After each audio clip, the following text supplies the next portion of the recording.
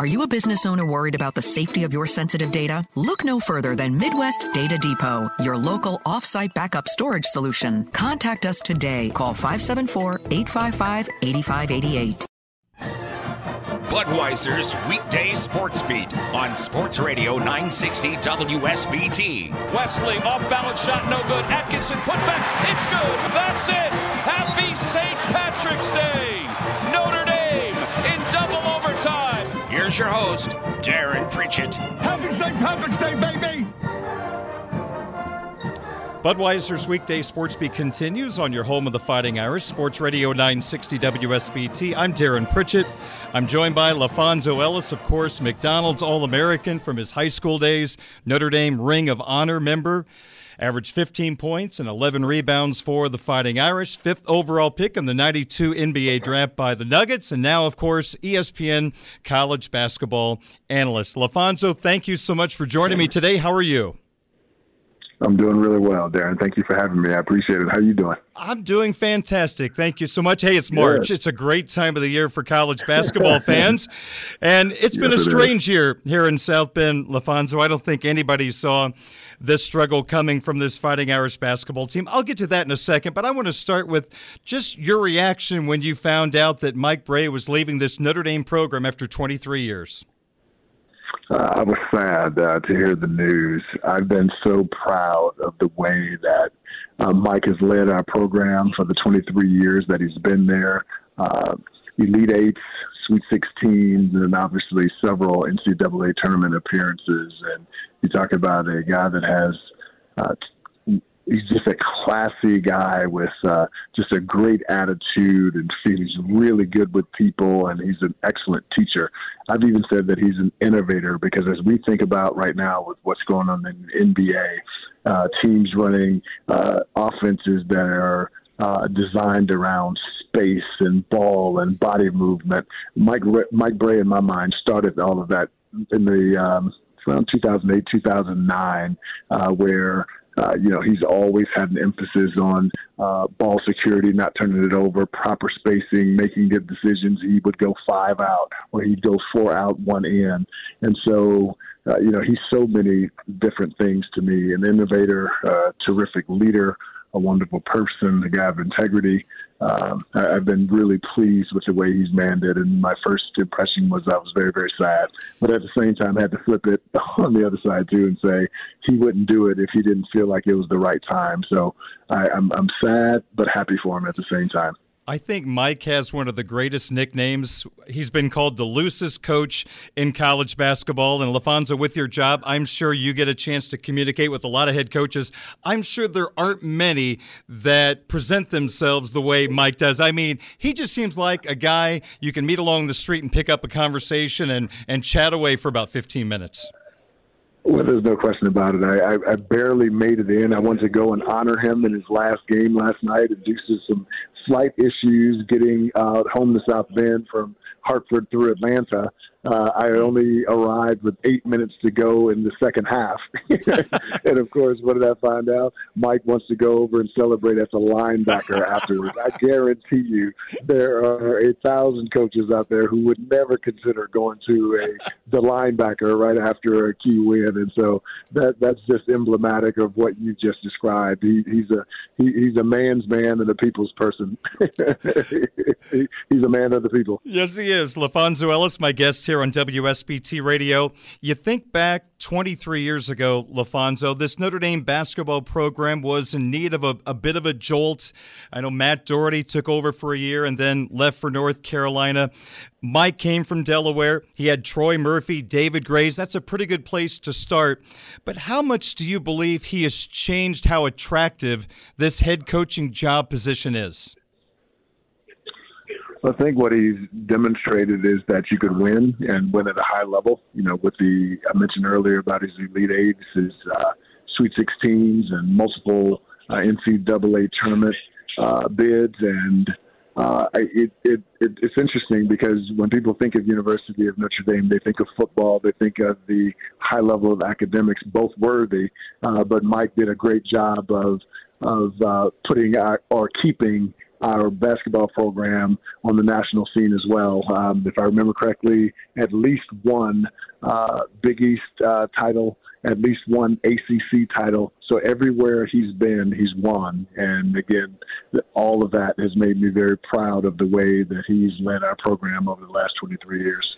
LaFonso, I'm curious, just as a former Notre Dame basketball player, is there something that you're looking for, a trait or two, in the new head coach that eventually gets hired here in South Bend?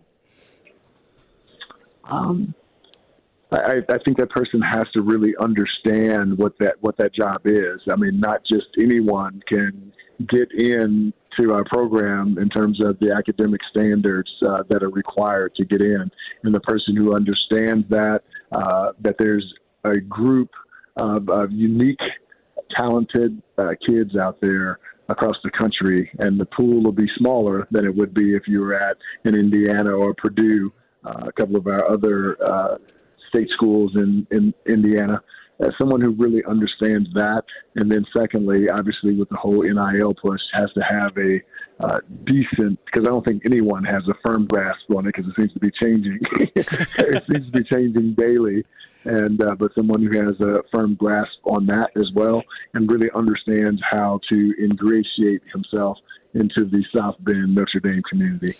You know, LaFonso, Irish fans are asking thus in the media, gosh, we're not hearing many names right now. Who might be the next head coach? Is that because we still have a lot of basketball left in the season and this just isn't the right time for coaches to reach out possibly to Notre Dame about their interest? I think you're exactly right, but a lot of that's going on behind the scenes with the agents because the agents can. Yeah. I do think that Jack Swarbrick and his group have done a terrific job of keeping it buttoned up and not allowing anything to leak out. I think that's very professional. I've been very proud of the way that they've handled that. But I think it's both of those things working simultaneously. LaFonso Ellis is my guest on WSBT Radio. Fonz, how surprised were you with the way this season unfolded here in South Bend? I didn't think we would take as many losses as we did, but I thought we would struggle. And I thought we would struggle because we didn't have a true replacement for Paul Atkinson. I think people forget just how meaningful he was to both our offense and our defense. We returned a bunch of shooting, guys that can really shoot the basketball, but what we didn't have is a person who you could throw the basketball into, and that guy would be able to go one-on-one inside the way Paul Atkinson did last year, because you couldn't leave any of our shooters because we shoot it so well from the perimeter. We didn't have that guy this year, and if you go back even to our first loss against Syracuse, and if you look at every center from that first loss to Syracuse on, we've gotten dominated in the middle of the floor, and that wasn't the case last year with Paul Atkinson because teams had to deal with him. I guess it's fair to say, LaFonso, and you kind of touched on this a moment ago, but Irish fans might have to be patient for a year or two with the new head coach. There's going to be a lot of players leaving the program out of eligibility. Yeah. The hope is J.J. Starling's going to stay, but I'm sure he's going to have a lot of people interested in him. It's going to be tough to get a lot of transfers in. So do we have to really be patient, more than likely, LaFonso, the next couple of years when that new head coach comes in? I think definitely. You know, the transfer portal has created that, right? Now, kids who may be uncomfortable with the new coach coming in, if they're even remotely uncomfortable, they have an opportunity to go into the portal and maybe connect with a team with a coach who they were very comfortable with initially in the recruiting process, but just thought that Notre Dame was the best fit for them at the time. And so certainly you're going to have a lot of attrition there, and you're just going to be young. Even if J.J. Starling returns, he'll be a sophomore next year. Marcus Burton is coming in.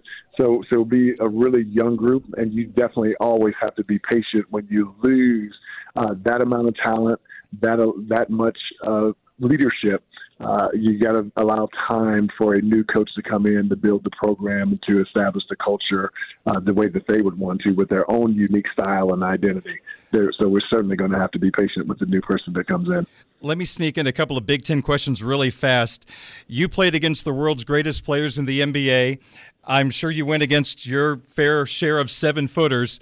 Zach Edey at Purdue at 7'4". What would you do defensively to try to make him uncomfortable? The only thing you really can do is you start first by trying to get early defensive post position to push him off 3 or 4 feet off the block so that when he catches the basketball, he just can't go quickly without a dribble over the top. And then the next thing is you put up a gigantic 25 by 25 help sign to your teammates to come and give you some help as quickly as possible. But no, seriously. But to push him off the block initially so that he can't make a quick turn. And then if he does catch it in close, have someone come help right as he releases the basketball on his first dribble. Because if you don't come down and double team him at the right time, you can absolutely forget about it. He's the most dominant offensive player in our game right now. I've noticed a couple of Purdue games lately, LaFonso, where the opposition has tried to attack those two young Purdue guards who are not the tallest, Smith and Lawyer. When we get to tournament time, do you think that that's a concern, the height of those guards maybe getting put in some tough spots on pick and rolls that could be a problem for Matt Painter? Yeah, and I took a lot of heat for that. For about 2 months ago, I said that I didn't think that Purdue had a shot at winning the national title. And it wasn't that I didn't think that they were a good team, because they certainly are. It's just that the last 4 national champions have had perimeter players who were projected to be drafted in the first round of the NBA draft in that current year. And obviously Purdue does not have that. I love Fletcher Lawyer. He is as tough as nails, and I would love to play with him. Braden Smith can shoot it, tough, can get in the lane and make plays. He's an excellent passer as well. But as I just pointed out, they don't fit that description. Yeah. So that's why I didn't feel that they had a chance to win the national title. And I thought they would struggle with bigger guards, and we've seen them struggle with bigger guards. But I still think this is a Purdue team that is a Sweet 16 at least team. And, of course, if they can continue to knock down perimeter shots, I wouldn't be at all surprised if they got to a Final Four. I just don't think they're equipped to win it. I don't think I've ever seen, with one game to go in a regular season, a 6-way tie for second place like we have in the Big Ten right now. And LaFonso, Indiana is one of those teams, and they are going to go into the tournament with 2 guys who have played really good basketball as of late. Schifino, of course, Trace Jackson Davis, but they just seem to be awfully inconsistent. What is your take on the Hoosiers? Yeah, to your point, just inconsistent. I think you will find that anytime you have a young guard. Jalen Schifino is absolutely incredible. I mean, 6'5", 6'6", thick, big body, can shoot the threes, really good in pick and roll situations. Mike Woodson hasn't done this yet, but he can actually post him against a lot of smaller guards, and he's just absolutely incredible. But if you look at many, not all, but many of their losses, it's come when Jalen Schifino hasn't played well, and they certainly need him to do that, especially with the injury that they've had at the off guard position. And so they're kind of trending the way that I would think that they would. And of course, Race Thompson, in my mind, hasn't been as consistent this year as a player for them as he was last year. And so it's those inconsistencies that catches up with them along the line. But I think Indiana would be fine.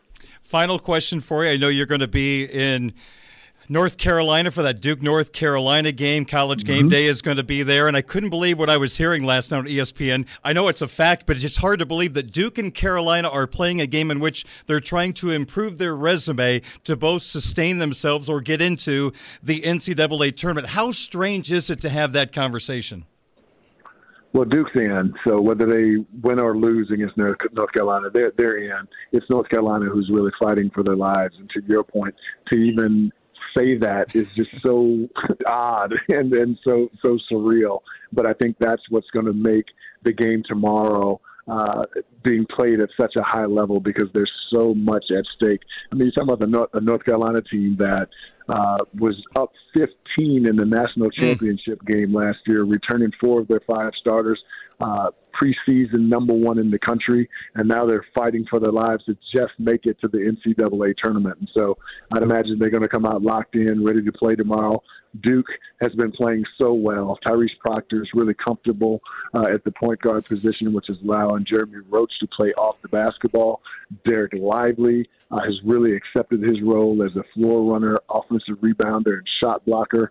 And this is a team that slowly but surely has gotten healthy, and everyone out there on the floor, they have a go-to guy on the interior at 7-footer, and Kyle Filipowski, who can also step out on the floor, knock down a 3, and take you off the dribble. So all those things are coming together at the right time for Duke, and don't be surprised if they get to a Sweet 16. LaFonso, thank you so much for doing this. I know it's the busy time of the year for you, but I'm grateful for your time. And by the way, you and Seth are a really good tag team duo. You guys work so well together. It's always very, very entertaining. So thank you for what you're doing. Greatly appreciate your time today. You're very kind. Thank you for having me on. Blessings to you and your family.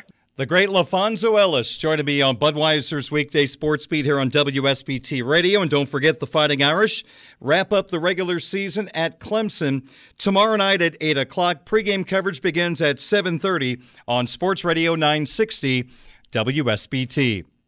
We'll talk Hoosier hysteria with former Mishawaka head coach Ron Heklinski coming up next on Sports Radio 960 WSBT. Are you a business owner worried about the safety of your sensitive data? Look no further than Midwest Data Depot, your local off-site backup storage solution. Contact us today. Call 574-855-8588.